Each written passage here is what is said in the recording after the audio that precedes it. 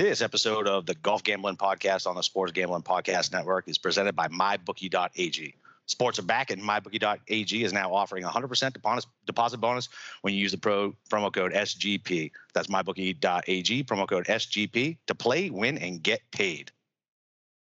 We're also brought to you by the leaders in daily fantasy, DraftKings. Download the DraftKings app and use the promo code SGP to play free with your first deposit today. Compete for millions of dollars in total prizes up for grabs this week.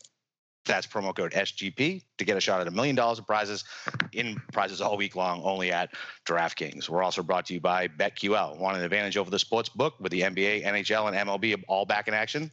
You need to download BetQL, the only app that you need to make smart bets this season. Head to betql.co and enter code SGP20 for 20% off your first subscription.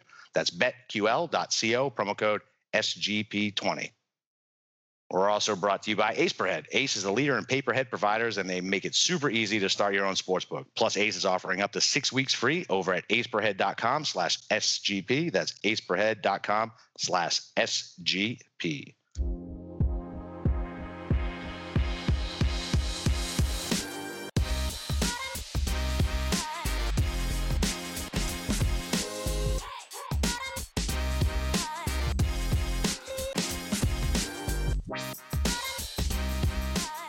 All right, what's up, everybody? Welcome back to the Golf Gambling Podcast.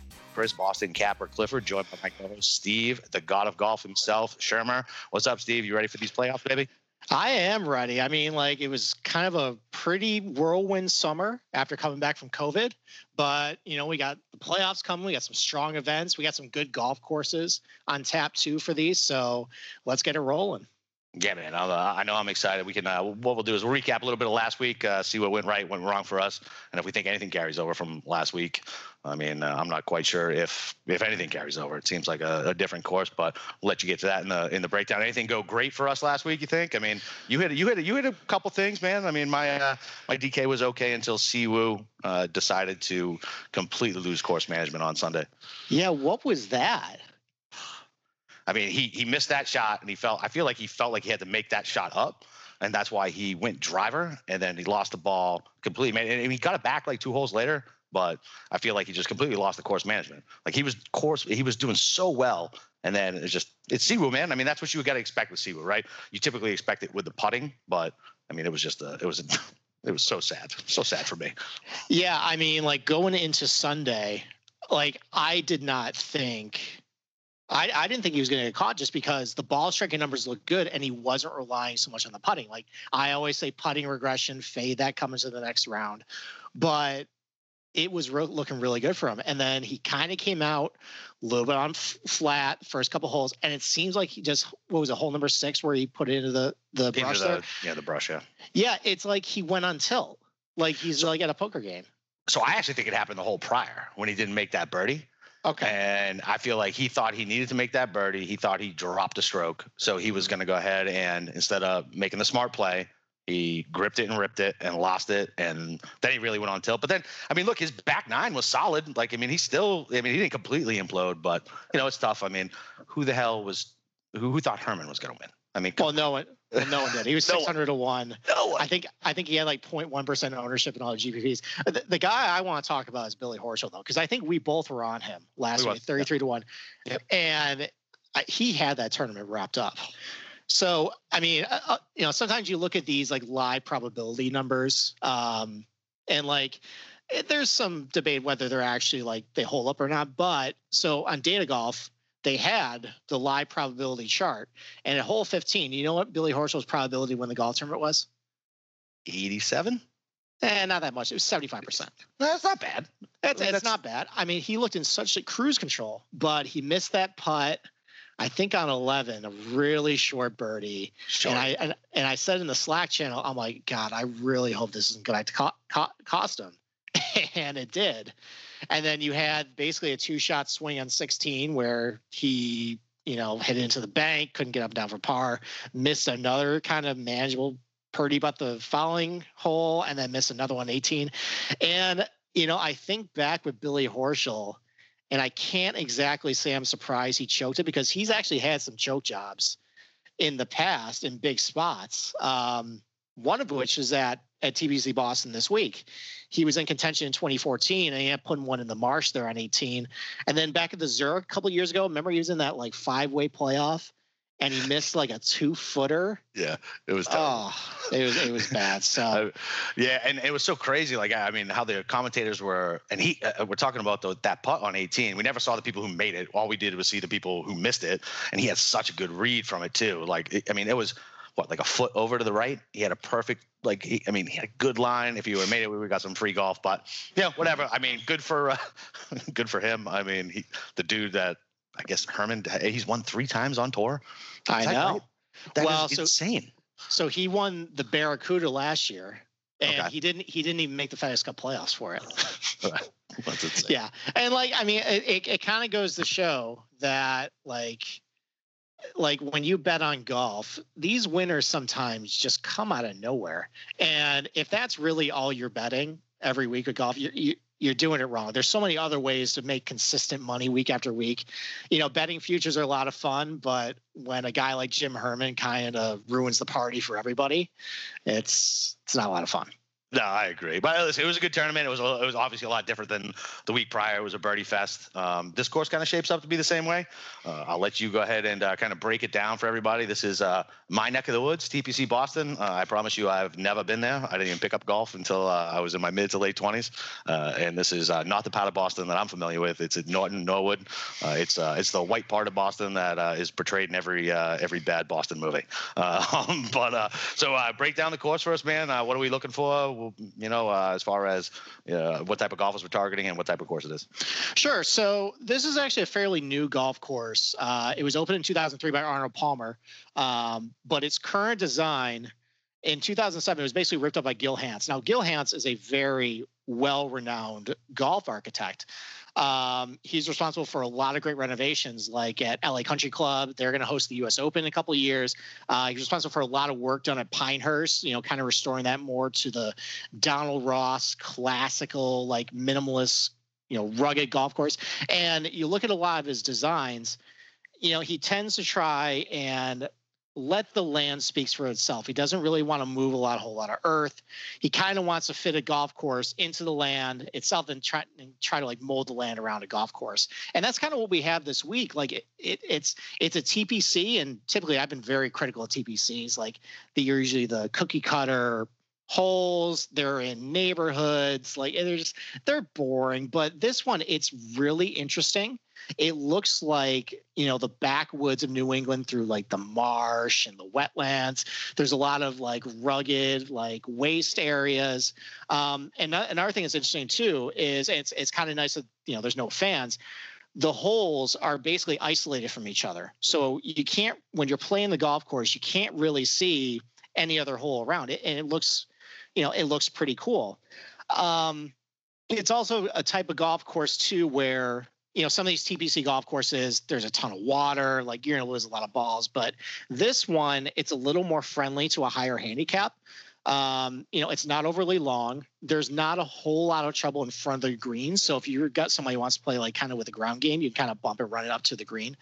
But what makes this a really good golf course, though, is if you're someone who wants to go aggressive, try and go for birdies, try and go pin hunting, there is a lot of trouble around where they put certain pins just based on how undulated the greens can be.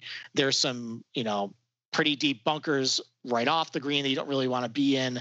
And that's what makes this for an interesting tournament. Some pros like that style of golf. Some pros don't really like that style of golf. There was a controversy there a couple of years ago when Gil Hanse put in a centerline bunker on 12. All the players complained about it, even though there was plenty of room to navigate around it. Some guys are even trying to go over to the 13th fairway in order to hit around it. He ended up caving and they ended up getting rid of it. But, overall, it's pretty wide open off the tee. It's tree lined, but they're pretty far off the fairways. You don't really have to worry about it too much. The rough isn't really that, all that difficult. Greens aren't very big, but, they're generous enough. So as far as like what types of golfers you want to favor, we've seen long hitters play well here. We've seen short hitters play well here, but really the most important, attribute that I'm going to be looking for this week is iron play, because this is a second shot golf course. There's a lot of locations on these greens where you can tuck the pins. And while it is easy to score birdies if you're hitting your irons well, you can get in a lot of trouble if you're scrambling up and down for par. If you're someone who's missing a lot of greens this week, kind of like last week, you don't really have a very good shot. All right. Well, listen, I mean, that's that sounds like, it sounds like last week. Really, it really does, right? We looked for hot iron players last week. Scrambling didn't really matter because if you missed the green, you toast. So yeah, basically, if you're gonna go like build a model, focus on your strokes gained tee to green, off the tee, approach. As far as like the par fours, they're not overly long. There's only 3 that are over 470 yards. There's 3 par 5s on the course. 2 of them are definitely reachable and 2 for everybody. One of them is a little longer, but they might be able to play with the tees in order to make it reachable for everybody. 3 of the 4 par 4s are over 200 yards, though. So if you're looking for proximity stats, I would generally focus between like 150 and 200 yards on the par 4s, and maybe over 200 yards, just because there's going to be some longer approaches on the par 5s, and on the par 3s you want to focus on. And if you're someone who really cares about, your different grass types, it's bent grass greens. They run a little faster on the Stimpmeter. They're going to run about 12 to 12 and a half. So a little faster than tour average. So if you're someone that likes to look at guys who are good on quicker greens and on bent grass, that's where you want to go. So just real quick on that, right? So you always hear about players who putt better on, Bermuda or whatever. Do you think that's a mental thing, or do you think do they roll so different that it really, you can see some guys with like a stroke difference in putting on different surfaces. Yeah. It's something I think is how, what they grew up with. Right. If you putt on Bermuda greens all your life, you're going to know how the grass grows, throughout the day, like how that changes with the speeds, or like, how it is like putting into the grain or something. With POA, that's going to be very inconsistent. There's going to be little bumpy patches that you kind of just got to take your lumps. I don't personally think it's that big of a deal, just because I think putting is so random, but and we'll talk about a couple guys tonight where there is a little bit of a difference between the two. I think some people go a little overboard with the grass types, but it's something where I think, if you're looking for golfers to look for, it's like an ice cream sundae. You got your base, then he puts little toppings on it, and then the grass types is usually like the cherry on top. That's usually how I use. I got you. The grass types when I want to handicap what guys I like in a week. So I guess when I was looking at it earlier this week, like I was definitely targeting bombers, right? Is this a bomber type course? Like I feel like you said it's not necessarily long, but if you take a look at like a lot of the past winners, it looks like bombers for the most part, have an advantage. Yeah, I think anywhere you go, length is an advantage. But looking at some of the. But we've seen Chris Kirk win here. He won 2014, definitely not a long hitter. Ricky Fowler's won here. He's got above average length, but he's not the longest guy out there. Justin Thomas, he's kind of known as a longer hitter, but if you kind of look at his driving stats, he's not all that long. He's like, around the 30th place. Henrik Stensson's won here. He uses a 3-wood off the tee everywhere. I've seen guys like Cameron Smith play well here. I know Zach Johnson likes this golf course too. Brandt Snedeker has a good history here. Matt Kuchar has a good history here. So, you look at kind of the list of all the guys who have typically done well at TPC Boston. It's a mix of bombers, a mix of shorter hitters. But the one thing that kind of links all of them is just really good iron play. So I'm definitely not discounting someone just because they're short off the tee. Actually, I found a quote from Zach Johnson when they asked him about this golf course, and said, one of the reasons why I like this place is on a lot of holes, even though I'm getting up some distance off the tee, I still have a 7-iron or 8-iron into a lot of these greens. And if you're going to give a guy, first of all, the fairways are pretty generous. And if you're going to give a shorter hitter a higher lofted club in the greens, then they're going to do pretty well and still, have a little bit more of an even playing field than the bombers. Yeah, makes sense to me, man. All right, well, listen, let's break into the DraftKings, and let's take a look, and basically let's look at everybody above 10K, right? I'm not going to go through and name everybody.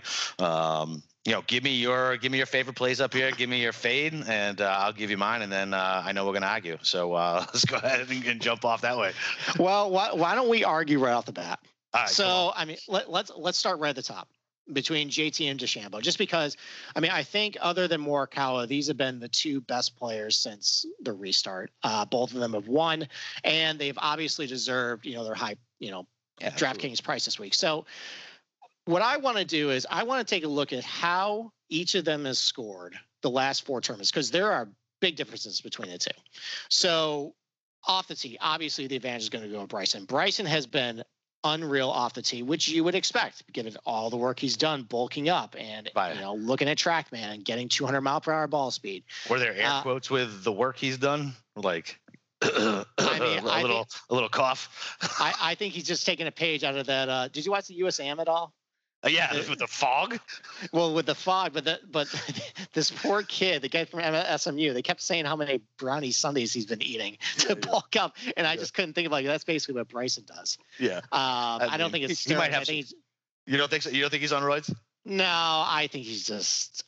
He looks like a guy who just eats a lot of protein bars and shakes and doesn't really work out. He's getting kind of. Yeah, he's getting a little thick in the middle. Getting a little thick in the middle. All right. So regardless, I digress. Regardless, so keep going. I mean, the work he's doing, it's great off the tee. He's gaining a stroke and a half per round off the tee. JT's kind of struggling a little bit off the tees. It's still good. He's gaining about 0.4, so advantage Bryson there. The other big difference is how they're doing with scrambling. JT's gaining about half a stroke scrambling per round. Bryson's losing strokes. He hasn't been very good since the restart. Scrambling's not a big factor this week. I'm going to ignore it. But here's where the difference comes down to me. You know me. I love my iron play, and I love to fade hot putting and unsustainable putting. And Slave to the stats, baby. That's you. Slave to the stats. Slave. Yep, and that's Bryson right now.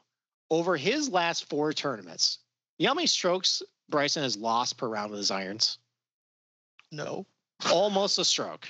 Oh, so really? That's a lot. Okay. He's taking pretty much everything he gains off the tee and almost losing it with his irons. And so let me ask you something though, right? Okay. So the strokes gained, when you're talking about he's losing a stroke, is it because maybe he's putting it 24 inches versus somebody who's putting it 14 inches or 24 feet versus 14 feet? So you're talking about a 10 feet different. What's the actual range there that actually makes a difference, right? So how it works is it basically takes how far you have into a green and then where you generally put it. So he's hitting it from closer in the fairway. So he has a shorter approach shot, basically.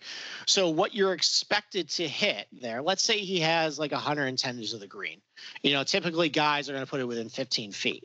Now, where he's losing strokes is he might be hitting the green, but it's 30 feet.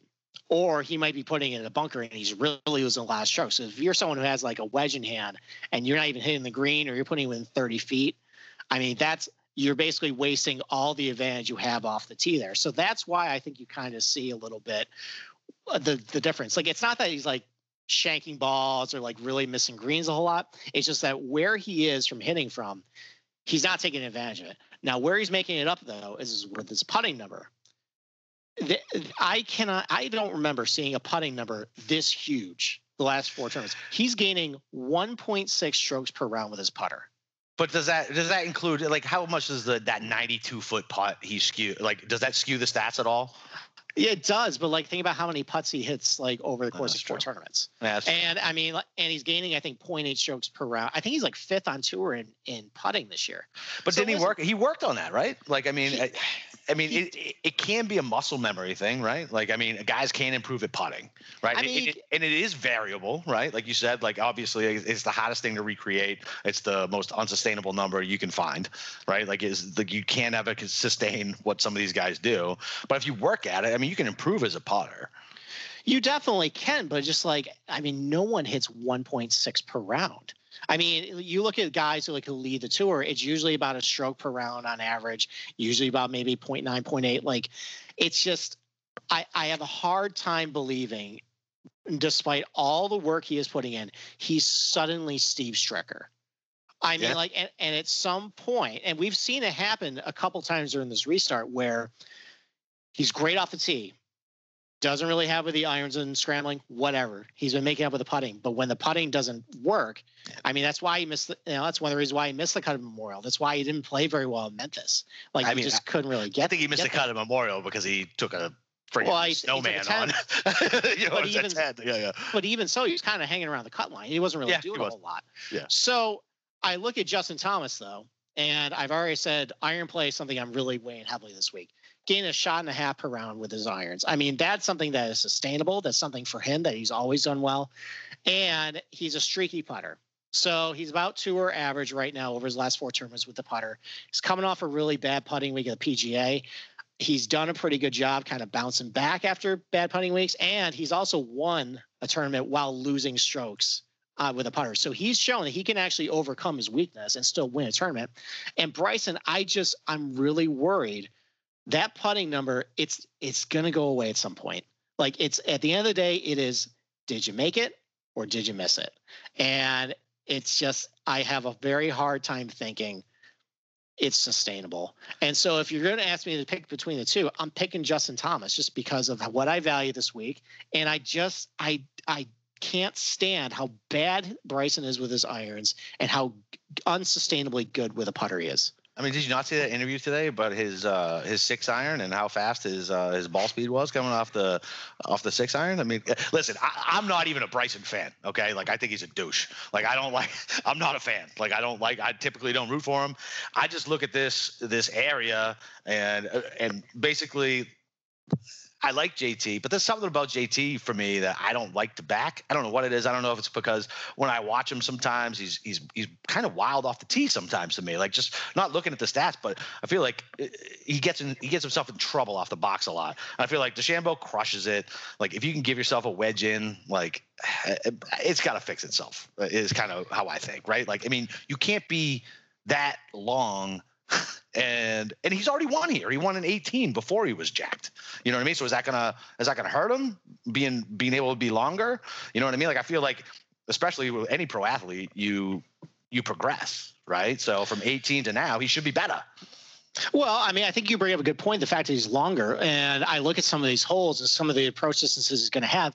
He might have kind of those awkward 3/4 like wedges in that maybe he doesn't practice a whole lot. Like, and you mentioned back in 18, he was a completely different player. Like, he was a lot more well-rounded back then. He was more like he was probably a little closer than Justin Thomas at that point, where he was pretty good in almost every category. And now he's just so front-loaded with his putting and his off the tee.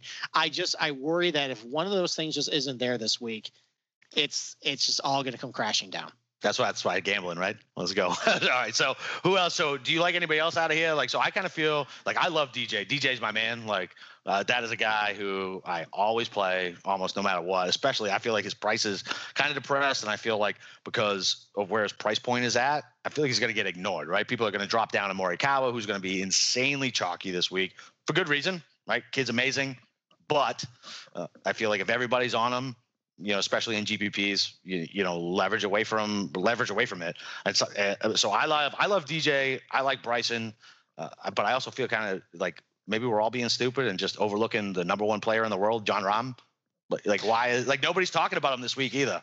Yeah, I mean, I've heard some podcasts where people are openly fading him, and I don't really understand why. Like, I mean, I think maybe just because he was popular and Memphis didn't play very well. I mean, he played well at the PGA, but wasn't really in contention a whole lot. But just looking at his ball striking numbers, they're really good. He didn't have a good putting week at TPC Harding Park. That could regress. And I think Rahm and DJ are kind of both in the same boat a little bit. Like, even with the bad performance at the Memorial and the 3M, DJ's ball striking is still really good. He's coming off a hot putting week at TPC Harding Park. He's a little bit of a streaky putter. So I think between the two, I prefer Rahm, but those two between, you got Morikawa, right around that price point, or anyone who wants to maybe go up for Bryson or JT, or you had the slew of popular guys in the 9,000s, they definitely could go overlooked. Right. And that's where I think that DJ, I mean, if I can get DJ at 11% ownership, 12% ownership with the upside that DJ has, I just think somebody needs to give him a line of cocaine, before they stat on Saturday and Sunday. Get that man into it. Like, I don't understand. Like, he is just, on Sundays, he drives me insane. He looks like he gives no fucks. And I'm like, I want you to do well. Can you want to do well, please? Mm-hmm. No, I mean, like, I hate what happened to him at the PGA Championship, but I cannot say I'm all that surprised. I mean, like we've seen it. How many times we've seen him on Sundays just be flat, just can't make a putt, ball striking just is loose. Is he the Jay Cutler of golf?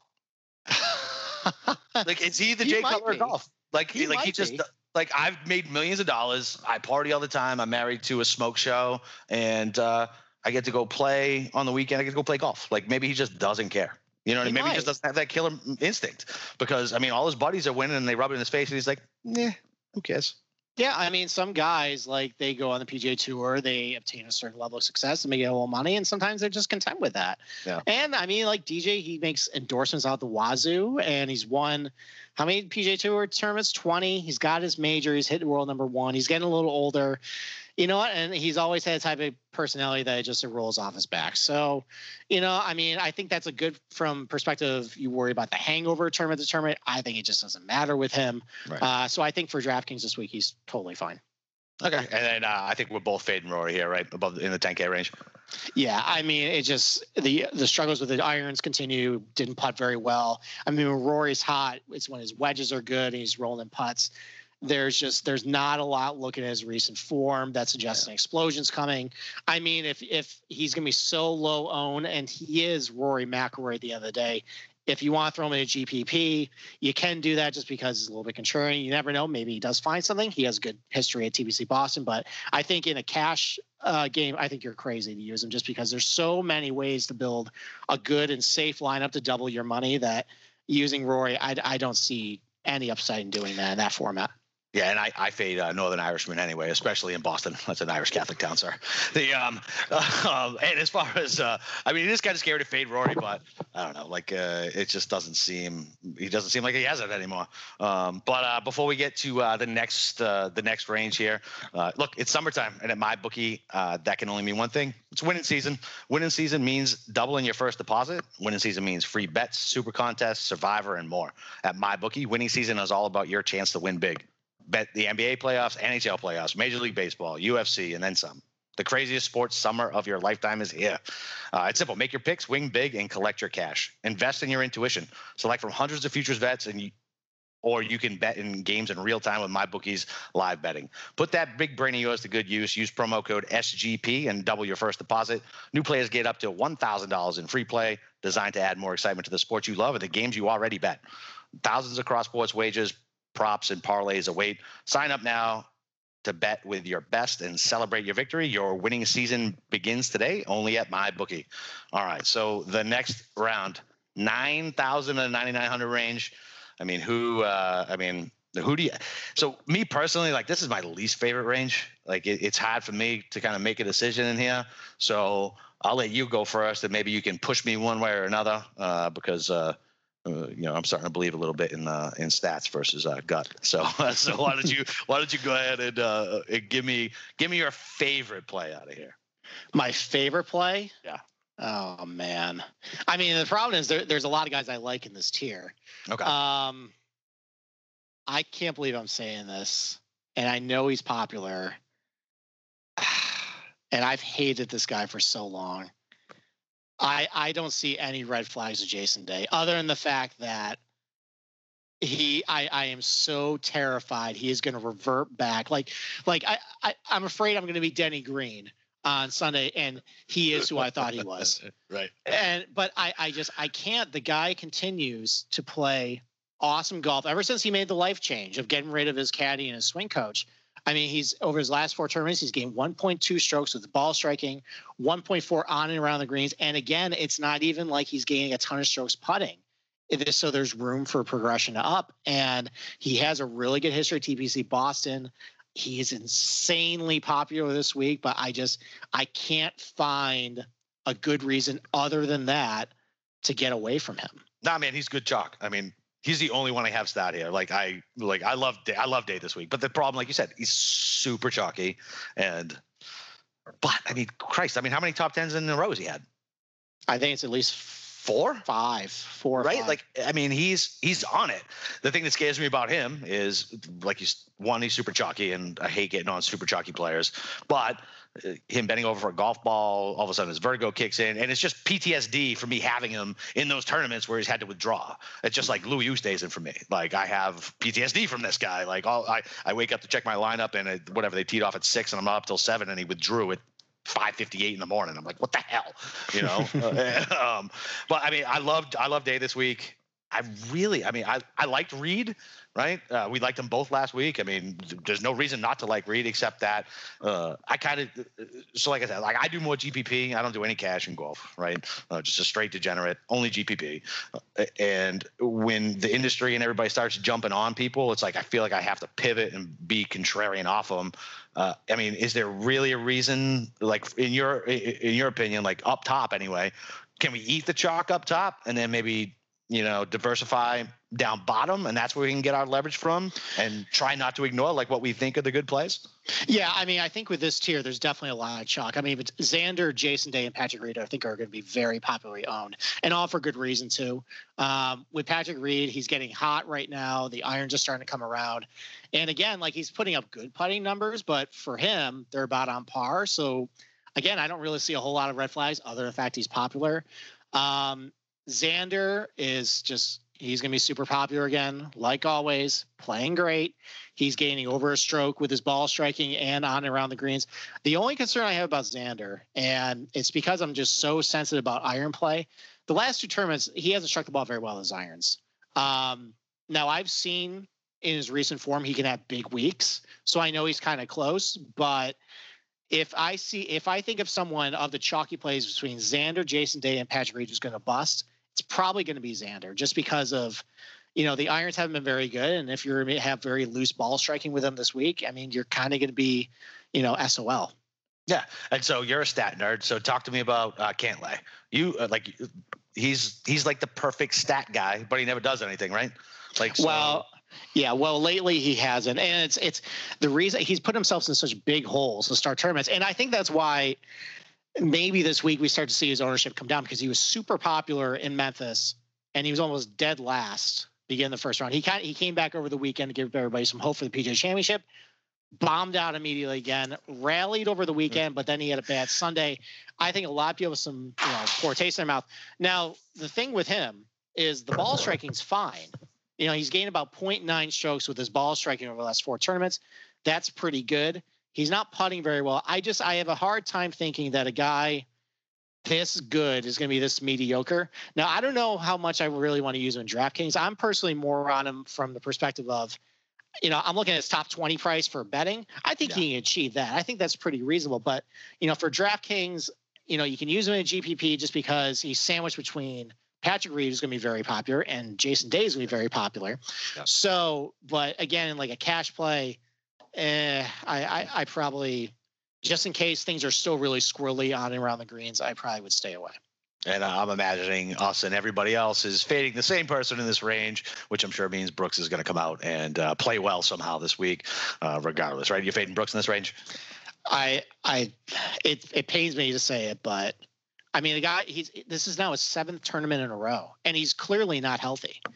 And it just, I think he's pressing to make East Lake, and like it's a big event. And I think he wants to get there because, there's been stories banter around that really the reason why he plays well in all these big tournaments is because he loves money. Yeah, who doesn't love money? But I mean, what do you mean? Like, of course, like anybody who can get into this can go on a run. Like, so we probably should have done this at the beginning. Maybe we can explain a little bit more of the PGA playoffs next week and how it works as far as it. But I think like you win one tournament, and it's worth like 2,000 points or something crazy. So you can like, if you win a tournament, you're one of these 3 events, you're up in the top 5 almost guaranteed, right? Yeah, I think the points are tripled for the winner. I mean, honestly, insane. Listen, I'm a stat guy. I don't even understand how the point system works sometimes. like they show like they'll show at like the Desert Classic in February the projected FedEx Cup points, and I'm like, this is meaningless to me. I don't understand what any of this means. Like the problem with the broadcast is like they don't do a good job showing like what a putt means to this guy's FedEx Cup standings. It just, this is his standings. I'm like, okay, how many points spots is he going to move up like with this point system? I don't know. Not only that, dude, like how awesome would it be if we were watching on Sunday, right? Talking about how like broadcasters now starting to bring on these awful talking heads who don't know shit about gambling, right? And they try to talk about it in every sport. I don't even think they've talked about it too much in golf, but can you imagine on Sunday watching whatever, and you got Patrick Reed coming up to make a putt on 18. It says if he misses this putt, he loses $90,000. Like that is like must see TV. Like you're into that putt. You're like, oh shit, if he makes this putt, it's worth 90 grand. You know what I mean? It puts perspective on it. Yeah, I mean that's great, but what they instead do is kind of like when they have like CNN with the election, they show like the election board and they do like, all right, this is this scenario, like this is how many votes he can get. Yeah. They have this big board and they're like, okay, if he like moves X spots, he'll move up in the standings. I'm like, I don't really care right now about this. Not right now. Can you just show me live golf? I don't want to see this. I don't want to see this big board of like, Steve Sands just moving guys up and down on the leaderboard. Yeah, and then seeing whoever the chairman is come out and talk for 15 minutes and just watching the same guys over and over again. Like golf could really, like they really should have capitalized on this over COVID, like with everybody gambling on it. People who didn't even gamble on golf prior to this were into it and were watching golf. Like they could have capitalized on it and fixed their live coverage. But whatever, that's a different podcast for a different time. All right, so we're both fading Brooks. I like Day, and that's pretty much the only one. I like Reed too, but he's too chalky for me for a GPP. And you're on Day and fading Brooks. Can I make one? Can I make a point about Webb before we leave? Absolutely. Yeah, because I mean, I think some people. I mean, he played well last week, and we were on this podcast, and I was critical of the price point, and I like Webb around the $9,000 range. I think very highly of him. I think he's a really good player. This is a little more price appropriate for him, where I would want to use him. The way he played last week, he finished third, but it wasn't like he gained a ton of strokes putting. He actually had a pretty good balance between ball striking and putting. The one thing I want to point out, and this is for all you grass specialists out there. So since the restart, I want to talk about his strokes gained putting on different putting surfaces. You ready? Ready. So on Bermuda greens, since the restart, he has gained 1 stroke per round on Bermuda. On bent grass and POA, it's only 0.04. Now, whether that's random, whether that's real, I don't really know. But for anybody who's maybe looking to break ties, that's not a very good stat this week because it's bent grass greens at TPC Boston. And he's a short knocker, right? I mean, in reality, like if he does that well on like Pete Dye courses, but like you said, this one doesn't have, the water and the shorter. You still have to be somewhat long, right? And I mean, he's not very long, right? So I'm fine with fading Webb, especially with that. Good Lord. I mean, that's a huge difference. It is. A stroke per round. It's a small sample size, but if you're looking at recent forms, you care about your grass type. Listen, I don't need much to sway me to bet one guy or another, man. That's good enough for me. All right, so we got a big range in the 8 to 9,000 range. I just like last week, kind of feel like this is where you're gonna win or lose money. Right? Like this is where you got to figure out who is doing what and, what the best plays are. And of course we have some of the chalkiest players in there. We're going to have Finau. We're going to have Woods. We're going to have Stat God Matsuyama. There's so many plays in here. Give me your 2 favorite and tell me who you're fading and maybe somebody who's not your top 2, but that you're thinking about playing. Well, I think right at the top, the 2 chalkiest plays. It's if you look at it as a stat guy, you look at their numbers, and it's hard to get away from it. It's Daniel Berger and Tony Finau. The ball striking numbers are great. This is a ball striker's golf course. Berger has had great balance all season long between strokes gained ball striking and on around the greens. And I think that's why he's been so consistent, is that if he has a little bit of deficiency in one area, he's been able to make it up in so many other areas of the game to keep him up on the leaderboard. And we kind of talked about a little bit this last week with Harris English of like, oh, well, he's just Harris English. Like, can he really win a tournament? And I think sometimes we get a little bit with that with Daniel Berger, but, the reason why he kind of fell off the radar was he hurt his wrist. And if you hurt your wrist in golf, that is so that's such a bad injury. Yeah, think about JT. Was that 2 years ago when he hit it off the tree and he wasn't right for the rest of the season? Well, that was actually last year. Was it last year? And then 2020 is so long, bro. I don't know. So he didn't play in the PGA. He was kind of anonymous all summer, and then towards the end he started to feel a little better, and then he won, I think, I think he won the BMW last year, and that's when he started to feel great.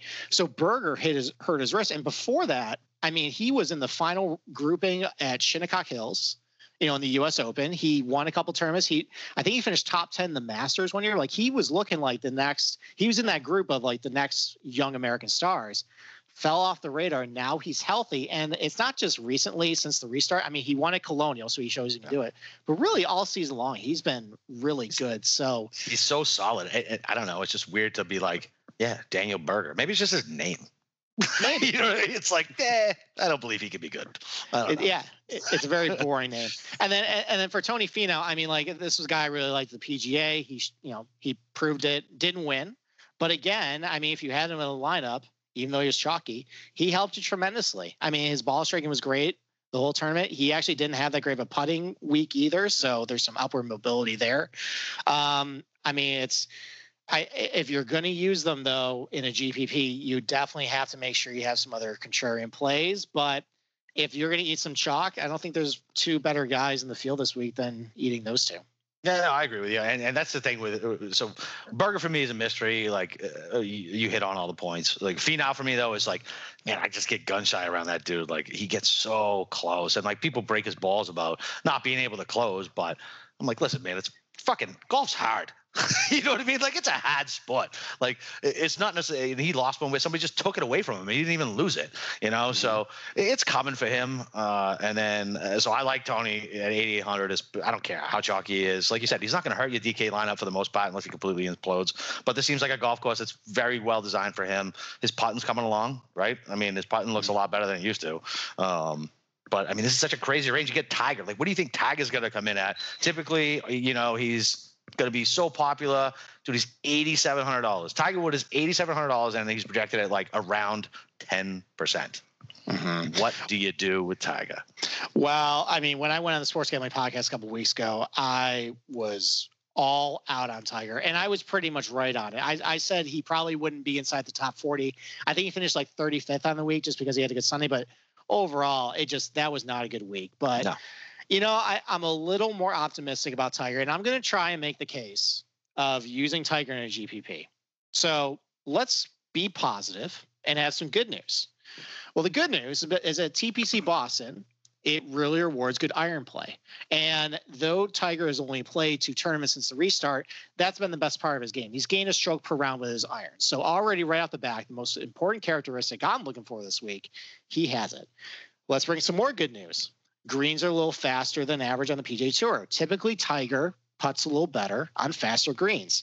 He complained at TPC Harding Park about he was having trouble getting good read on the green speeds. They look fast, but they played slow. I mean, he probably should have known it's a municipal course. They're going to play slow. And it's, Bentgrass and POA. Thankfully, those aren't really the fastest surfaces. But, his putting, a lot of his fans are really railing that and screaming that the putting has been good. Hasn't really been that bad. I think they're just, being a little spoiled about, what they're used to seeing out of him. They're like the Patriots fans of golf. Yeah, or actually, maybe like Cowboys fans. Like, they're not as good as what he used to be with them, but they have such fond memories when they were a kid. Right. So yeah, that's good. I like that one. That's a good one. So good news: faster putting surfaces might be able to pick up a little bit there. Good news: it's going to be great weather for Tiger. It's going to be warm. It's going to be in the 80s. It's going to be sunny. I mean, that back is going to be feeling pretty loose. Like, I had big concerns all week about how he was going to get up in the cold, damp San Francisco weather and get warmed up. And he looked kind of stiff. Like, he lumbered around. He was slow playing. Like, it wasn't enjoyable watching Tiger. He just didn't seem like there was any fire. And I think, he'll probably be feeling a little bit better in this weather this week. And he's going to be low owned. Like, even for Tiger standards, like, I think a lot of his fans are just kind of resigned. Like, I think they just want him to get to the U.S. Open at this point. So I actually see a lot of positive things with Tiger. I mean, it's not overly daunting off the tee. It's not a long course. The rough isn't very punishing where I'm going to worry like he's got to hack out of the rough and maybe feel like a jolt up his arm. Right. So, I mean, I can see a path where, I mean, I don't have huge expectations, but do I see top 20 upside with him? Yeah. I mean, just because he's such a good iron player, and I think there's a lot of reasons to think that maybe he can, feel good, and maybe put up a couple of little rounds to kind of get in the mix a little bit, and actually and not do damage to a DFS lineup like he did last tournament. Yeah, I agree with that. So let me ask you something. So I can't remember where I saw this thing. I don't know. I mean, I'm sure you have this. So it looks like when Tiger plays in the morning, his putting is like a stroke to a stroke and a half different. So as far as like, do you see anything on that? I mean, I don't specifically track round by round or like based on like when tee times are, but I'm trying. So what's the stat? So is he better? AM putting versus PM putting. I can't remember where the hell it is, and I tried to refine it on Twitter before this, and I couldn't find it. But it was like 3 or 4 weeks ago. His AM putting stats. It's like a stroke to a stroke and a half difference between that in the negative. Like, so he putts way worse in the morning than he does in the afternoon. So as far as like maybe showdown lineups go, like maybe take a look at the tee times and see where it's at. Like, do you think it's as far as, do you think it's just because he's old and his back's stiff as shit and it's hard to get going at 6 a.m. or 7 a.m., whatever time his tee time is? I mean, that might be. He's made comments to the fact that like sometimes he just can't putt because his back isn't feeling well. So if his back's kind of still hasn't really activated in the morning, that could make it a little tough feeling comfortable over putts. It might also be the fact that like there might be a little bit more moisture in the greens in the morning, so the greens are a little slower. So maybe that messes a little bit with his green speeds. Yeah. But yeah, I mean, like, I just didn't know if you had any nuggets on that. I saw that random fact and figured I'd see if you had anything on it. All right, so we spent a lot of time on Finau, Woods, Berger. Matsuyama, like that dude was the stat nerd god forever. Like a perfect tee to green. Like guy should have won every tournament based on the stats, but he couldn't putt. Unfortunately, I think the guy that we wanted Hideki Matsuyama to always be, he ended up being Collin Morikawa. This ball striking guy that we were just praying, like if he can just putt, 1 week he's going to win all these tournaments. And I really think Hideki got so messed up losing that 2017 PGA. He had the lead on the back nine, and I can't remember. He might have been paired with JT. Yep. I think in that final group, and he just saw JT just take it away from him. And ever since then, he's another guy. He battled wrist injuries too, so that kind of stabbed him a little bit. I mean, honestly, like lately, his ball striking, like even though he's known as a stat god, it hasn't really been that good. He's just kind of on a meh for me. All right, yeah. I got you. All right, so I'm fading Casey and Fleetwood because I hate English people. Other than that, what do you think about? I mean, the young guns. Hovland's the highest of between him and. We'll get to Wolf, I guess. Do you like Hovland at all? I mean, anybody else below Matsuyama that you like to play? Like, I am definitely fading Fleetwood. He looks lost and. Yeah, I just don't like Casey. Yeah, I mean, Fleetwood and Rose are both two guys that it seems like they're in like a leaky canoe right now. Where I know you were big on him last week. Let's not say big. I had 33% exposure, and I took a small piece outright. All right. Well, there you go. I mean, they seem like they're in a leaky canoe right now. Like if you look at their tournaments as they've gone on.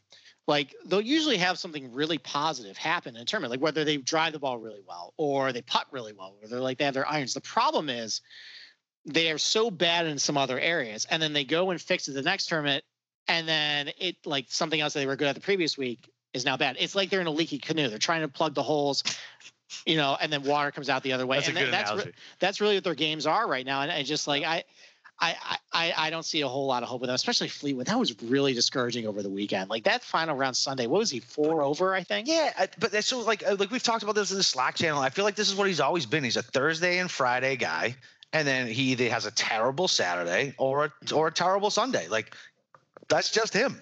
Yeah. I mean, that's just him. I like Hatton at $8,000. I forgot to mention him. I mean, there's nothing wrong with Hatton. Like $8,000, he's not going to kill you. Hopefully, I mean, dude makes birdies, pretty solid, right? Well, I think with Hatton's, it's interesting because he was at a point where early in the year, I really liked him.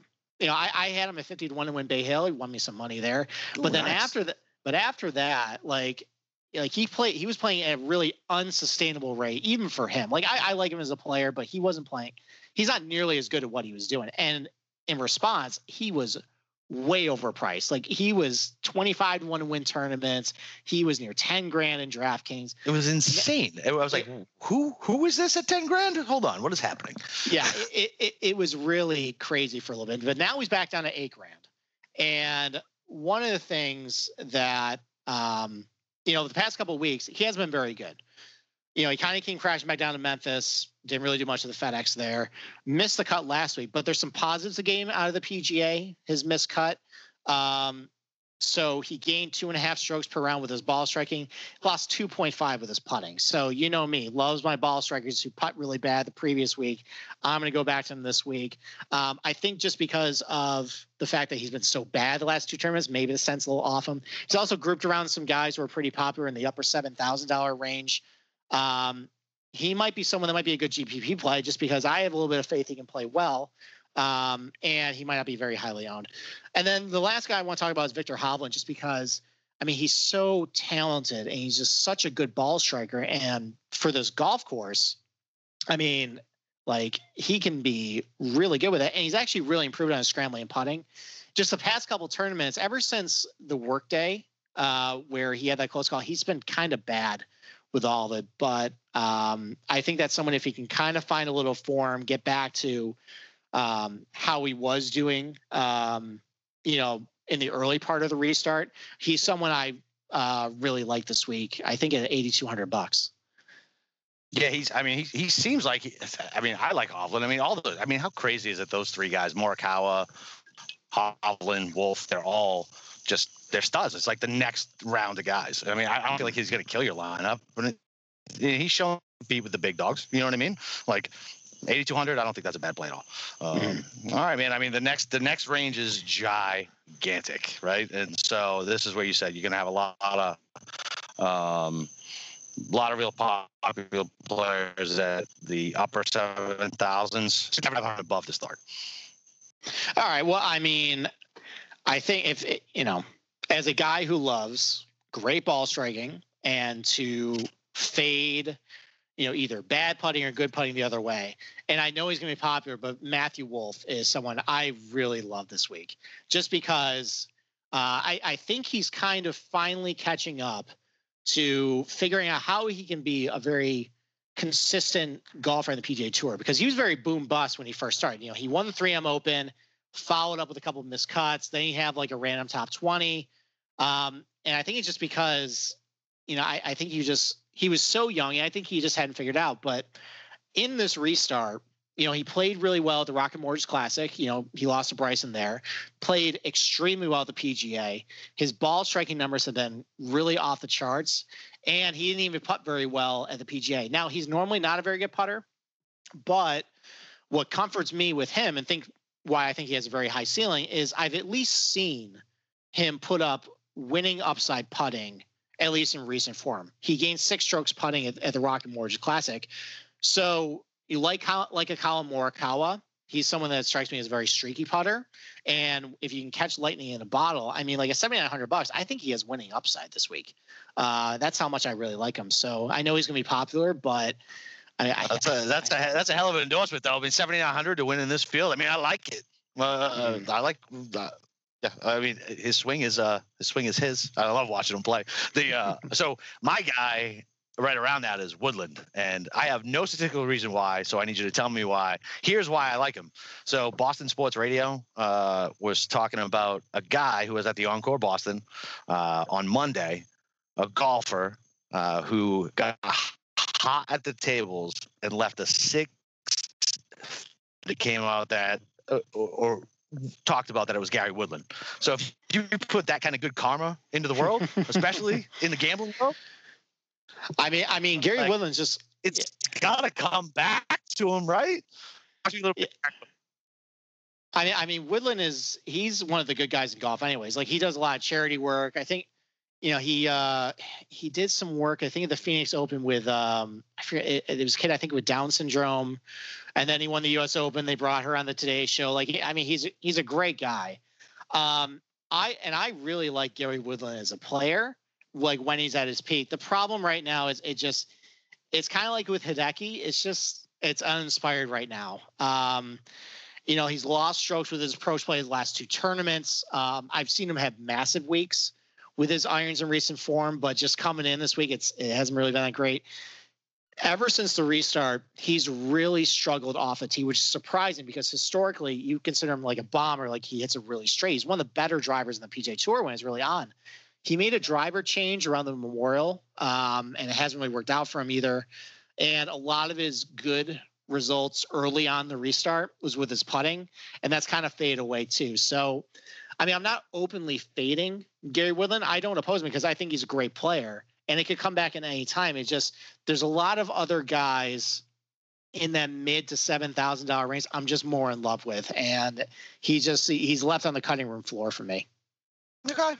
Oh yeah, I mean, I literally, like I said, I had no reason to bet him other than, I mean, I feel like that's good karma, man. 6-figure tip to some random blackjack dealer. Come on, man, that's good stuff. Who else? I mean, are you back on the Siwoo train? Like after Sunday, like you said, it really was only 1 or 2 bad shots that took him out of the contention, and he still finished 3rd, 4th, whatever it was. Like, I mean, his irons are ridiculous. He was hitting everything within 14 inches on Saturday. I mean, at any point that can go away. I mean, do you think he's still got it? When does it end? Well, the party will end eventually, just because it's Siwoo Kim. This is what he's been doing. He's incredibly hot and cold. I mean, I'm a little worried I'm going to be late to the party here, but I mean, I'm a slave to stats at the end of the day, and I'm looking at all the strokes gained numbers, both with ball striking on and around the greens, and considering this is a ball striker's course. Great iron play is going to be rewarded here. It's hard for me to say no to him. And I think he's going to bounce back this week. I don't think he's going to let, what happened last week kind of like, ruin his hot streak. He had a pretty good putting week last week too, but it's not really completely outrageous. I think he can have, until the gravy train ends, I think you kind of got to just ride this, while it lasts. Yeah, listen, I'm down with that. I mean, it's funny. I mean, you see everybody bet him. A bunch of people bet him at 4-1 last week. He's 100. His price is depressed this week, and now he's going to have less than 10% ownership when he was right there on Sunday. Like, why are you getting off him this week? It makes no sense. Like, it seems like everybody would go to him, but nobody's on him as far as ownership. In the 7K range, we got Billy Ho, who we talked about, and then the boy we were 100% wrong about, Sungjae. Is he back? Well, I mean, if you listen to all the podcasts this week, they're coronating him and saying he's back.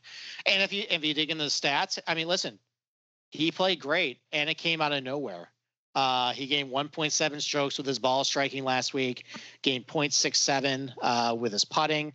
I mean, that would indicate the dude's back, just because, like we said last week, like, he's not elite in every area, but he's good in almost all areas. And when you see like solid ball striking numbers and solid putting numbers, that's usually the Sungjae, where we're used to him. But there are so many people this week that are saying, oh, Sungjae is completely mispriced. You have to play him.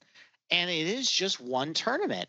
And I mean, I haven't really dug into the stats all that closely, which is surprising. I'm a stats guy, but when I think of Sungjae, I think of most of his great performances on Bermuda golf courses, and this is bent grass. So I think I need to see one more good tournament on him before I'm willing to say he's back. And I think it's just because, like, if there wasn't a lot of good options in the $7,000 range, I could see myself going there. But there's so many guys I like in this range, both popular and not popular, that I think I'm gonna wait and see, and I'd rather be late on the party with him than early.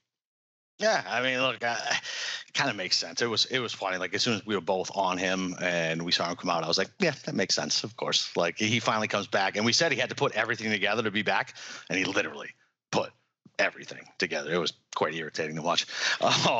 So name and who do you like that's unpopular in this range?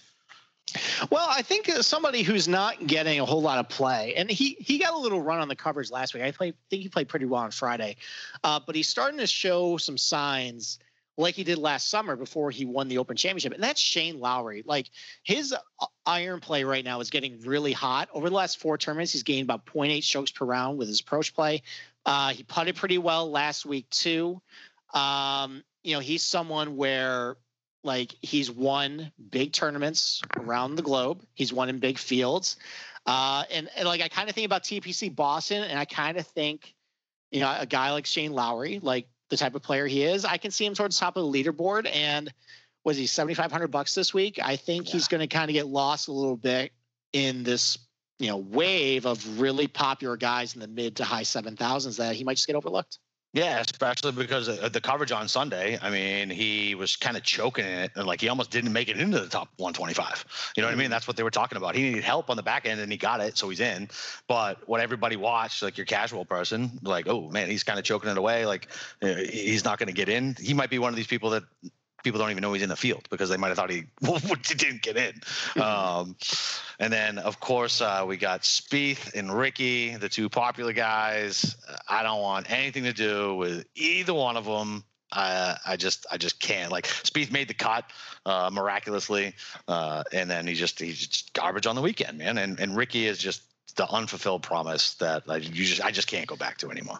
Yeah, I mean, at least with Ricky, he's in like I think caliber players that I think he's basically like he's with your Kisners, he's with your Horschels, like now it's justified where he is. And honestly, I mean, the play hasn't been, I know I've railed on him a lot on this podcast and in my columns.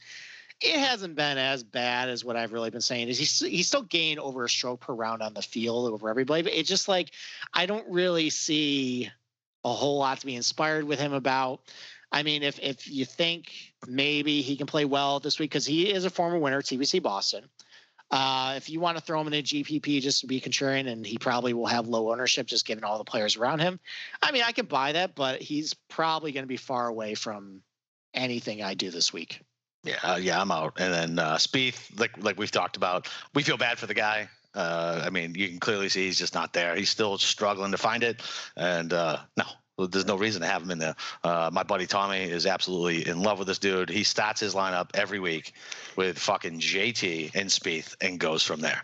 And I make fun of him for it, and then he makes fun of me because I always have DJ, and I was until this week. DJ and Brooks were always in my lineup. Like that's it. Like that's how I'm starting one of my lineups. I just can't. I can't do Spieth, man. Like it's sad to watch, and he just doesn't have it. And I need to see it.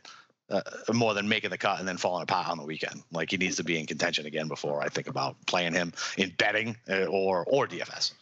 Yeah, I mean, until he figures out whatever mental demons are going on, I mean, the one encouraging thing is the iron play has been better, but just he's so bad off the tee, and he's not even putting that well either right now in order to make up for it. That everything's a chip in. That's the only way he's hanging in. He's chipping out of a bunker or chipping from 70 feet away, and it somehow goes in. That's the only part of his game that's right now. That's it. Yeah, he gave some quotes, I think, after the Wyndhams. It was basically, I don't know the exact quote, but it was basically the fact of like, there's a lot of uncertainty right now in my game right now. He's always been kind of honest with the media as far as like how he's feeling. He wears his heart on his sleeve there, but that's never a good thing to hear from a guy. And especially just how much you see him on the range and just really down on himself. Like that when watching PGA Tour live last week, he just looked miserable the whole time and so defeated. Yeah, just dejected. That's what I texted my buddy. I was like, dude, he's just dejected out there, man. He looks like it's just especially since golf is such a mental game. Like until he gets that, like he needs a team of sports psychiatrists, like not just one. He needs like multiple. He needs to see him twice a day because he's such a talented player. Get your shit right, man. Like you're there, you have the talent. Just get out from in between your ears. I mean, that's it. But before we dive into the 6K range, which we may or may not have to dive into this week based on the soft pricing. Look, the regular season's fun and all, but look, only one thing can compare to the excitement of the playoffs, and that's DraftKings, the leader in one-day fantasy sports. Both basketball and hockey have entered their respective playoffs, and DraftKings is putting you in the center of all the action. With millions of dollars in prizes throughout the week, there's no better place than make it rain. Start playing for free with your first deposit today. If you haven't tried it yet, daily sports are easy to play. Shit, I do it. It's that easy. Just draft your own players, stay under the salary cap, pile up the points based on your player's performance. There's no better way to put your sports knowledge to the test than to compete for millions of dollars of prizes throughout the week. But look, if daily fantasy isn't for you, DraftKings also just launched their best ball contest for football season. If you aren't familiar with best ball, simply head over to the app now and check it out. Download the DraftKings app and use use promo code SGP to play free with your first deposit today. Compete for millions of dollars in total prizes up this week, and that's promo code SGP to get a shot at millions of dollars in prizes all week long, only at DraftKings. Minimum $5 deposit required. Eligibility restrictions apply. Please see DraftKings.com for details. All right, dumpster diving time. 7K and under. Who do we like? Do you like anybody?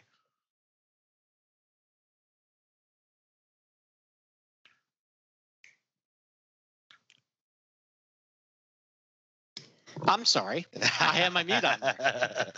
I put the mute on while you do the commercial, Regis. So we make sure the ads are properly focused. That's so right. Thank you for telling me. We're still learning on the fly how to do this. That's right. That's a learning curve, baby. We're doing all right. I can barely read, and I'm doing the ad reads. It's great. Anyway, so guys I like under $7,000. So there's actually a lot of guys under $7,000 I actually like this week, just because there's a lot of really strong ball strikers, at least in recent form here, that I think, like, if you end up going big on, like, Bryson or JT up at the top of your lineup, there's definitely some guys in this range that you can kind of get away and kind of sneak in there and actually have some good upside. A guy we liked a lot last week, and he played great, Sam Burns, Mr. Eagle. Mr. Eagle. Yep, continue to have really good ball striking numbers, and he's been really good on and around the greens too. I like him again this week. Brendan Steele, he's been playing really great in the restart. He finished 6th of the Travelers. He played great at the Memorial. Just missed out on a top 20 at the PGA. Really good ball striker. He's a guy I like again too. Lanto Griffin, his iron play has been really good. He's kind of he's a bomb and gouger. So if you really are big into guys who are big hitters this week, he's definitely the guy for you. He lost strokes putting at the PGA, so he might be someone who bounces back. Couple guys I want to point to that kind of surprised me as far as how well they're playing, just because they got off my radar for a while. Denny McCarthy. So he's typically, known as a really bad ball striker, but a really good putter. Like, he'll gain over a stroke putting. I think he actually leads the PGA Tour in putting this year. He does. But and then Sunday happened.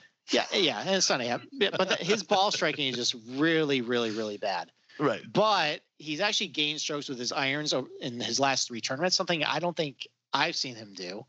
And if he can match he's really striking the ball well again, like, he has good upside to have over a stroke per round putting that can at least, kind of catch fire. And then because last week, I mean, that had to be his worst putting performance, like, of all time. Oh yeah. I mean, it had to be. Like, when I consistently update my spreadsheets, I see, like, oh, he gained 6 strokes putting this week and he lost 7 ball striking. Of course. Yeah. Typical Denny McCarthy. Ha ha ha ha ha. Right. But, and another guy who, I mean, he got really bad because he made a brand change. He took a big fat check from PXG, and who, I think it's kind of the running joke is that anybody who goes to PXG, that's where the careers die. And that's why you're seeing Billy Horschel play well right now, because he actually left PXG. But Zach Johnson's playing some really good golf right now. And I know that he's a shorter hitter, and you don't like shorter hitters this week. Right. But, again, he said that he likes the golf course because a lot of these holes, he doesn't feel like he's hitting a 5-iron or 4-iron, into these greens. He's hitting a higher lofted wedge, and that's really been the better bread and butter of his game. His iron play's been really good since the restart. He has a pretty good balance between strokes gained, ball striking, and on and around the greens. He has a pretty good history at TPC Boston. I kind of like him this week, and he's pretty cheap. Yeah, I mean, he definitely is. So I'm with you. I love Burns again, especially like you said, he's a bomb and gouge type guy. Yeah, and I mean, look, he just scores for DraftKings purposes, maybe not betting purposes, but guys who can make eagles, guys who can make birdies. Those are the guys who you want in your lineup, especially cut makers, because you don't really expect Burns to win this tournament. If you're going to have a T40 guy or a T50 guy, you at least want to make in birdies and eagles. It doesn't matter how many bogeys they make; it's going to make up for it on that end of it. But look, we talked about. I made a bet against him with Jonathan Vegas last week. Did not work out so well. Cam Davis, 6,300, man. I mean, he's been really consistent. 6,300. His iron play's been good. It allows you to go, DJ and Bryson, right? You throw another 6K in there. My DGen special for later will also be in this. But dude, I mean, Cam Davis is 6,300. Love Kevin Na. I was listening to somebody this morning, and they were talking about he was just saving his back for the run for the money and all the majors coming up. And I was like, that makes sense. And if you look at the caliber of golfer that are around him, Knox stands out. I mean, that dude's a solid golfer. He's a good golfer. He can go out and he can shoot low. So I love those two. And I also love my DGen special. I'll save him for the end for the betting. But we'll talk about him at DraftKings at that point as well. All right. Sounds great. And so, yeah, I mean, I guess that wraps it up, I guess. So, like I said at the jump, we'll go through, we'll give a couple GPP plays. I'll let you give cash plays because, like I said, I don't pick cash in golf. So I'll be no help to anybody with that. So I guess give me your, I guess 5-6 GPP plays, 4 or 5 GPP plays that you really like to play. Well, I mean, starting with GPP, I think some people, like I know we had a pretty hot debate at the top of the show, but I think people are going to look at overall where the pricing is. And I think they're going to see the type of caliber of players are in the $9,000 range, low $10,000 range. I think they're going to try to maybe build a more deep lineup per se. So I think there's some opportunity in GPPs to have like a Justin Thomas or a Bryson DeChambeau. No matter where you fall on it, I don't think their ownership is going to be like all that crazy. It's still going to be, I think, maybe low to mid teens, which isn't, I mean, it's not all that crazy there. And I think there's enough the golfers that we talked about, especially in that $7,000 range and even in that $6,000 range where you can really make up the difference. So, I mean, for me personally, I like Justin Thomas a lot this week. He's probably going to be a GPP play I like this week. I talked a little bit about him earlier in the $9,000 range. I mean, Webb Simpson, just because he's playing good right now, I think he's a good fit for the golf course. You don't think so? I mean, we'll see what happens there, but just because he's sandwiched between Jason Day and Xander Schauffele, I think he could be a pretty nice pivot. Just because, we also talked about the dangers of Jason Day and Xander too. I mean, it could all end, any tournament with them in an instant. And look, you're right as far as like what we talked about with Webb. Like as far as like a GPP pivot, I mean, you're 100% right. Day is going to be so much more popular. So is Xander. Webb's a great pivot for a GPP. Yeah, and Webb has won here before. I think he won in 2011. So he's proven he can win the golf course. So, right. We mentioned him earlier. I really like Tyrrell Hatton this week. I don't think his ownership is going to be that crazy. I think a lot of people got turned off to him for the last 2 tournaments. I like where his pricing is this week. I see a lot of upside just based on what I saw, earlier in the season. I think he mentioned after his win at the Turkish Open in the fall of 2019 that he had some off the course issues that was kind of plaguing him. And that's why I started to like him again, played really well early in the season. I think he can rebound this week with a much better putting week from last week. And I think he can sustain the ball striking. And then a guy I talked about that I don't think is going to be very popular, but in the mid $7,000 range, I like Shane Lowry. I think there's a lot of upside with him. I see a lot of similarities between what's happened last summer where he finally won the Open Championship. And this year, I think he played very well on a golf course like this. And so those are my 4 guys in those price ranges I like for GPP. Nah, man, I like it. So I'm going DJ at 10-4. Like I said, I feel like ownership's going to go around him. People are going to be like, I can pay up a little bit or pay down a little bit to get to Morikawa. I feel like he'll be, DJ at 10% ownership or less is, to me, like all day. I'm gonna leverage the shit out of the field on that. Like I'm gonna be 50% exposed at least. And then I like, we didn't talk about him at all, but just for GPP pivots, Adam Scott. He's a type of guy who can come out and win without a lot of practice. He's 8,400. Nobody's gonna be on him, and that's a guy who can get hot with the putter and go. Like, I mean, that's it. Like his irons. Right? His irons are good, right? Talk to me. They're good. Yeah, he's reassure me, Steve. Reassure me. All right. So he still remains one of the best ball strikers in the world. The only thing in him is like there's such a little sample size with him. I mean, do you know how many times he's played the entire 2020? How many tournaments do you think he's played in 2020? 4. Played 4 tournaments. Yeah, I know. Now he won one of them. So that's a pretty good, percentage of win percentage right. there. Right. I don't feel comfortable just seeing, and especially what happened last week at the PGA Championship. His ball striking wasn't very good. He actually putted it, his butt off. I mean, that might end up evening out a little bit where he kind of has like a middling, like 25th finish, but I kind of like it. I like it as a pivot play. Yeah, man, pivot play. I mean, that's why it's GPP, right? We're not talking cash. And then, and so once again, Woodland, for no reason other than he put good karma into the world and dropped some blackjack dealer a six-figure tip, and that he can turn it on at any point. He's a great driver of the ball, and hopefully it comes up. And then I love Louis in events like this, man. Uste's in Usti. I do have PTSD from him, from the drawing on me multiple times, but this is the type of tournament for me where, once again, look, it's DK, right? I mean, if you're going to get somebody who's going to, finish in 25th place, like at least make eagles, at least make birdies, at least score, right? And that's what Louis can do. Like he's going to double bogey you and you're going to be pissed, but he's also going to make 2 fucking eagles, right? So you're looking for scoring, Louis, and people are terrified of him. And like this is the type of, for me, this is the type of feel. It's not even a course thing for me. Like these are the type of feels that he comes out and plays well in.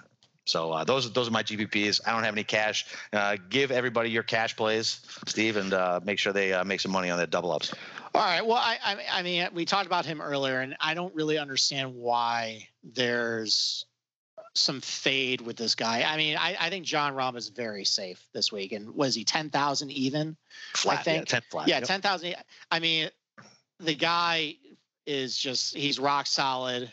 You know, it's not a golf course where I think he's going to blow up and have like all these temper tantrums. Ball striking looks great. I think there's some room to regress with the putter to have a good week.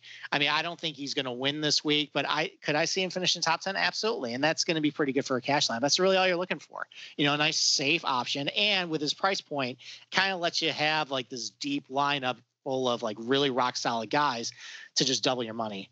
In the $9,000 range, I mean, I can't find a follow Jason Day. It's rock solid. He has great history at TPC Boston. I mean, I think we've been over it. Aussie, baby. Let's go, exactly. Jason Day. Yeah, and the same thing with Daniel Berger. Just rock solid in every single category. Even if he's like maybe not having a great putting week, he's going to make up with good, driving and approach play. Or if he's not really that great off the tee, he'll make up with a good iron play. I think he's great there. And then one guy we haven't talked about who's really starting to heat up right before the playoffs is Kevin Kisner, our boy from last week. That's played right. really well to Wyndham. He's actually had really good iron play the last couple tournaments. His putter is red hot, which is a little concerning for me, and I'm worried that's going to fade away. But, I mean, when Kisner is at his best, he's very precise with his irons and hot with a putter, and that's what's happening right now. So I think it's a good golf course for him. I don't think the golf course is too long for him. I think it's actually a good fit, and I kind of like him this week. All right, man. All right. Well, listen, I like all those cash game plays, and I probably need to get into cash game golf because that's how I do football too, right? I try to, as far as like game strategy goes, like I try to with football, I do a bunch of cash games to try to cover up my GPP lineups, and if I hit on GPP, I'm good. With golf, for some reason, I don't do that. I just like to barely make money or lose everything. So I probably need to start employing some sort of cash game strategy for that, but. Before we get to our best bets and our big short of the week that Steve's going to bring us in the DGen special that I'm going to do, I want to talk to you about BetQL. Well, listen, if you need an advantage over the sports book with the NBA, NHL, or MLB that are all back in action, you need to download BetQL. The only app you'll need to make smart bets this season. Their bet algorithm scans thousands of data points to give you the best bet recommendation for every game and give you the reasoning behind why you should place the bet. Also shows you the top best bets that are the most profitable to make sure that you're cashing in. BetQL has sharp data for the NBA, MLB, and NHL. And if you want an inside edge for who the pros are backing, you need to check out BetQL. If you live in New Jersey, Pennsylvania, Indiana, Colorado, or West Virginia, you can claim exclusive offers from sportsbooks and use BetQL's data to make the right bets. Head to the App Store or Google Play to download BetQL. And you can also head to betql.co and enter code SGP20 for 20% off your first subscription. And we can't forget Ace Per Head. Have you ever thought about starting your own sports book but don't know how? Ace Per Head is here to help you start your own sports book that provides you with an all-inclusive professional betting site with all the lines updated to the second and wagers graded immediately. They have top-notch customer support 24/7 and have some of the sharpest lines in the industry. Plus, Ace Per Head offers live betting and amazing mobile experience. Get started today. Ace is offering up to 6 weeks free. Just go to aceperhead.com/SGP. That's aceperhead.com/SGP. All right. The betting section. What do you want to start with? You want to start with matchups? You want to start with outrights? What do you want to do? Let's start with matchups. All right, come on. We did all right last week with the matchups. We did okay. We did great last week. Yeah. I think the only one that didn't really come through was Harris English over Sungjae, just because Sungjae really proved us wrong. But fuck Jonathan Vegas bet. Good God.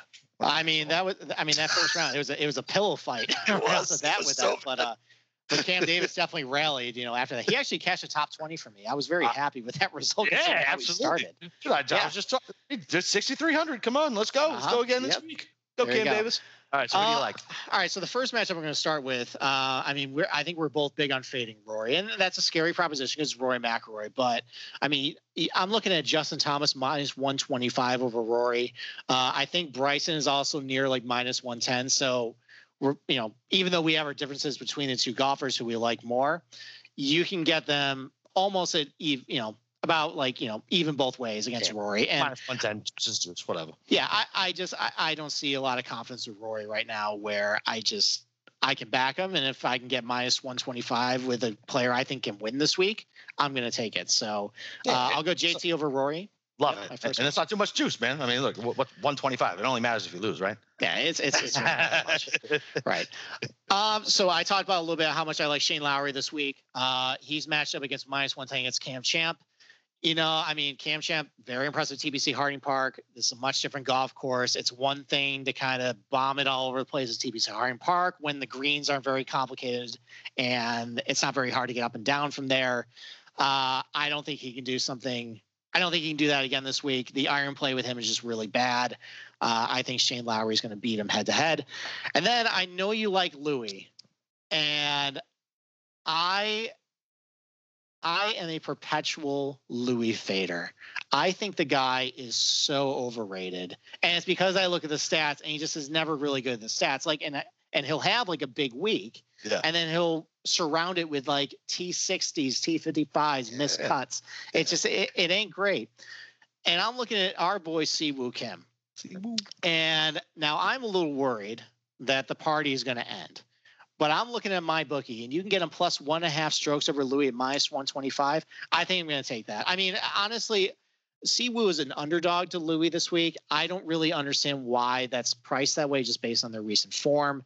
I mean, Louis had that T6 in Memphis, but other than that, he's been pretty bad in the restart. Siwoo is red hot right now. I mean, I'll take 1.5 strokes and give a little bit of juice, just to kind of save me a little bit in case, he kind of turns back into a pumpkin. Exactly. Look, I don't completely hate that bet. I definitely understand the reasoning behind it. I just, like I said before with Louis, I just feel like these are the type of events he shows up in, and he's just one of those guys who just plays well at these type of events for me. So my matchups, I'm going Harris English over Spieth, minus 110, like whatever, all day. Like I just fade Spieth, and English is playing well. Like we said, he's not sexy, he's not anything. He gets the job done, and if Spieth melts down on whatever day, then it's a wrap. Like even if he makes the cut, he can still end up T65 at plus 9. Who knows? You know what I mean? And then Cantlay over Brooks minus 120. Don't particularly love Cantlay, but I just hate Brooks's recent form, and I just don't think it's going to happen. I just think Brooks is not right, and I don't think he'll be better. I wish he would have just took some weeks off, took this off, and just waited for the majors for next year so we could see the killer that he, air quotes, is. You know what I mean? Like, we'll see if he really is. And then I took Benny Ann over Henley minus 110 just because, I like to gamble. so that's why I took them. What's funny about that, the Spider-Man meme of like the two Spider-Men pointing at each other? Yeah, that's basically this matchup. Two guys are really good ball strikers and two guys that can't putt. Yeah, I know. That's why I like it, man. Hey, listen, it's like dice, man. You're going to throw the dice and see what happens every once in a while. Get a little juice flowing. All right, so who do you got for your outrights? Well, I mean, I think we talked a lot of guys who I like this week. I'll have my picks column this week, so you can kind of see the reasoning why. But at least of the favorites, I mean, I think my core 5 guys are JT at 12-1, Xander at 20-1, Jason Day 25-1, Patrick Reed at 28-1. I really like how Patrick Reed is starting to peak right now, and I think he might, he might be on his way to win a FedEx Cup title just because he plays usually well in these events. I love his form right now. And then Daniel Berger 33-1. Like it's a little bit of a sticker shock seeing him under 40-1, but I mean, the guy's just so rock solid and he's shown he can win. So of like the favorites, I see these guys gaining a ton of strokes overall in the field. over the last 4 tournaments, when you see that, usually, at least one of those guys is going to, if they're knocking on the door like that, they're going to come for a win. And then for long shots, I mentioned earlier, I really love Kevin Kisner this week. I think he's peaking right now. You can get him at 66-1. And, this is a guy who's displaying great ball striking, great putting right now. He definitely could go low and, steal this tournament. Matthew Wolff was a guy I gave really high praise to. He has a huge ceiling. He's at 70-1. I think, there's a lot to like with him. And then again, Shane Lowry, 100-1. I really like a lot of what I'm seeing from it. As 100-1, I think, looking at some of the guys are priced around there, they don't really have as much winning upside as he does. So I think that's a decent long shot to win this tournament. Yeah, man. I like him. So I'm going to be super square with my first two. Maybe not my first two, but Bryson, 11-1. I mean, I just think the dude is a beast right now. Like I said, I don't even like him. Like, I don't like watching him golf. I'm not a Bryson fan. I barely roster him. For some reason, I'm on him this week. I don't know. I got a bug in my ear about it. DJ, 16-1. Once again, my boy, love him. I'm on day 22-1. Once again, for no reason, Woodland, 60-1. I really think that karma is going to come back for him, man. I like him in the top 10 too. I really like Woodland in the top 10. Redmond, 125-1. The dude, we didn't talk about him, low $7,000 range for DK, but 125-1, the dude was right there on the Sunday. He's proven he can play with these boys, and he's been red hot lately. And I guess I'll go with my DGen special, man. This is it. DraftKings and betting. Keegs, man. Keegan Bradley. Let's go. 200-1, under 7K. He's great with his irons. Dude can't putt worth a shit, but it's look, he's from Boston. That's all, you know what I mean? He's played on this type of stuff his whole life. And if you look, I mean, the guys who are from these areas now, especially without having to deal with the fans, like I've heard this from plenty of other podcasts, and it starts to make sense. Like, all right, well, all these guys don't have all the obligations. They have tickets. They don't have, their third grade teacher out there watching them hit driver. I love Keegs. Like, he's a good dude. He loves all the sports teams. I love the Bruins, the Pats, Red Sox. Funny story about the poor prick. I was hanging around TPC down here, Sawgrass, at the Players, and we were on 17. I watched him go to 17. I walked over with him to 18. I was like, yo, Keegs, man, bring home another championship for Boston on 18. It was like Friday, right into the fucking drink. I was like, oh, no. Sorry, bro. I mushed what you. What a mush. I was like, oh, my God, I mushed you. I looked at my wife. I was like, I just mushed Keegan Bradley. Shit, let's go. But, yeah, I love Keegs this week at 201. Look, he's probably not going to win it, but I think a top 20 is more than likely there, man. Like, these are the type of courses he grew up playing on. And he's a great iron player, man. He just can't fucking putt. Like, 1 week he might be able to get it. He hasn't had a top 20 in, I don't know, 8 tournaments. He's due. Let's go, Keegs. Listen, he's not on my radar this week, but I've seen him get off the hot starts. So maybe first round leader might be the way to go with him, just because, it is technically, he's a chowderhead. It's in his backyard. And his ball striking is great, but you're right. I think over his last four tournaments, he's lost 1.4 strokes on and around the greens. It's really bad. So bad. So, but if it's first round, like, you just need one good putting week, so maybe that's the route to go. But you know what, you're going with your heart there. Let's go. It's very admirable. Thanks, bro. All right, give us your Big Short, man. Who are you gonna give? All right. Well, I am shorting your chalk play. Ooh. And that's Bryson for all the reasons I stated earlier.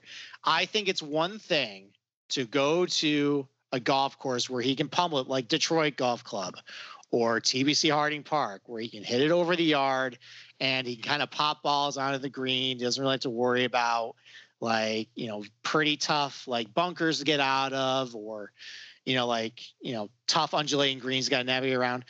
But if you go to a Gil Hanse golf course, you have to have your irons, and the dude just doesn't have it. I don't like seeing him give up all those strokes he gains off the tee with his irons, and he's not a good enough scrambler to compensate for it.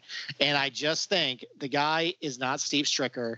He's not 2005 Jordan Spieth making everything under the sun on the greens. At some point, all these great putting numbers are going to come crashing to earth, and I'm going to take all my options of shorting Bryson. I'm going to go to the bank and cash them all, and then I'm going to go sell water commodities like Michael Burry did in Big Short. I love it, baby. How awesome would it be if we could actually short golfers, though? You know what I mean? To be able to fade like public golfers. Well, there was a guy in the Slack chat. I forget what book was, but they offered something pretty interesting where they basically offered like an over/under finishing position, and that's a really good way to short guys. Like let's say Bryson's like over/under is like 15th. Right. Well, I don't like him, so I'm going to take the under on there. Now the payout is like I think every let's say it's like a $5 bet. Right. Every position he finishes worse than that, you get $5. So you're multiplying it, but every position is better. All right, no free advertising on the Sports Gambling Podcast Network. If they want to advise, they can talk about it. We can talk about that on Slack. My apologies. We can talk about that on the Slack chat though, and we can make our own side bets. All right, man. So I guess we're getting ready for this week, and don't forget to follow us, subscribe, like on the Sports Gambling Podcast Network. Let us know what you guys like, what you guys don't like. We're putting up a show a week, but we also got UFC stuff coming out on this network, all the football stuff coming from the Sports Gambling Podcast, guys. Football season's right around the corner. Fantasy, AFC East previews, every division preview. Everything's coming out good. Sports are back in full swing. Follow the network, get some knowledge. You can follow me on Twitter at Boston_Capper. Steve is not on Twitter, but you can come get us both on the Sports Gambling Podcast Network Slack channel, man. Stuff goes off in there. We got NBA, golf, DFS, hockey, football, general, everything, man. It's a good spot to be. So listen, for me and Steve, let's get some green screens this week. Let's cash some tickets, and we'll see you next week when it's down to 70. And good luck to everybody. Green screens, let's go, motherfuckers.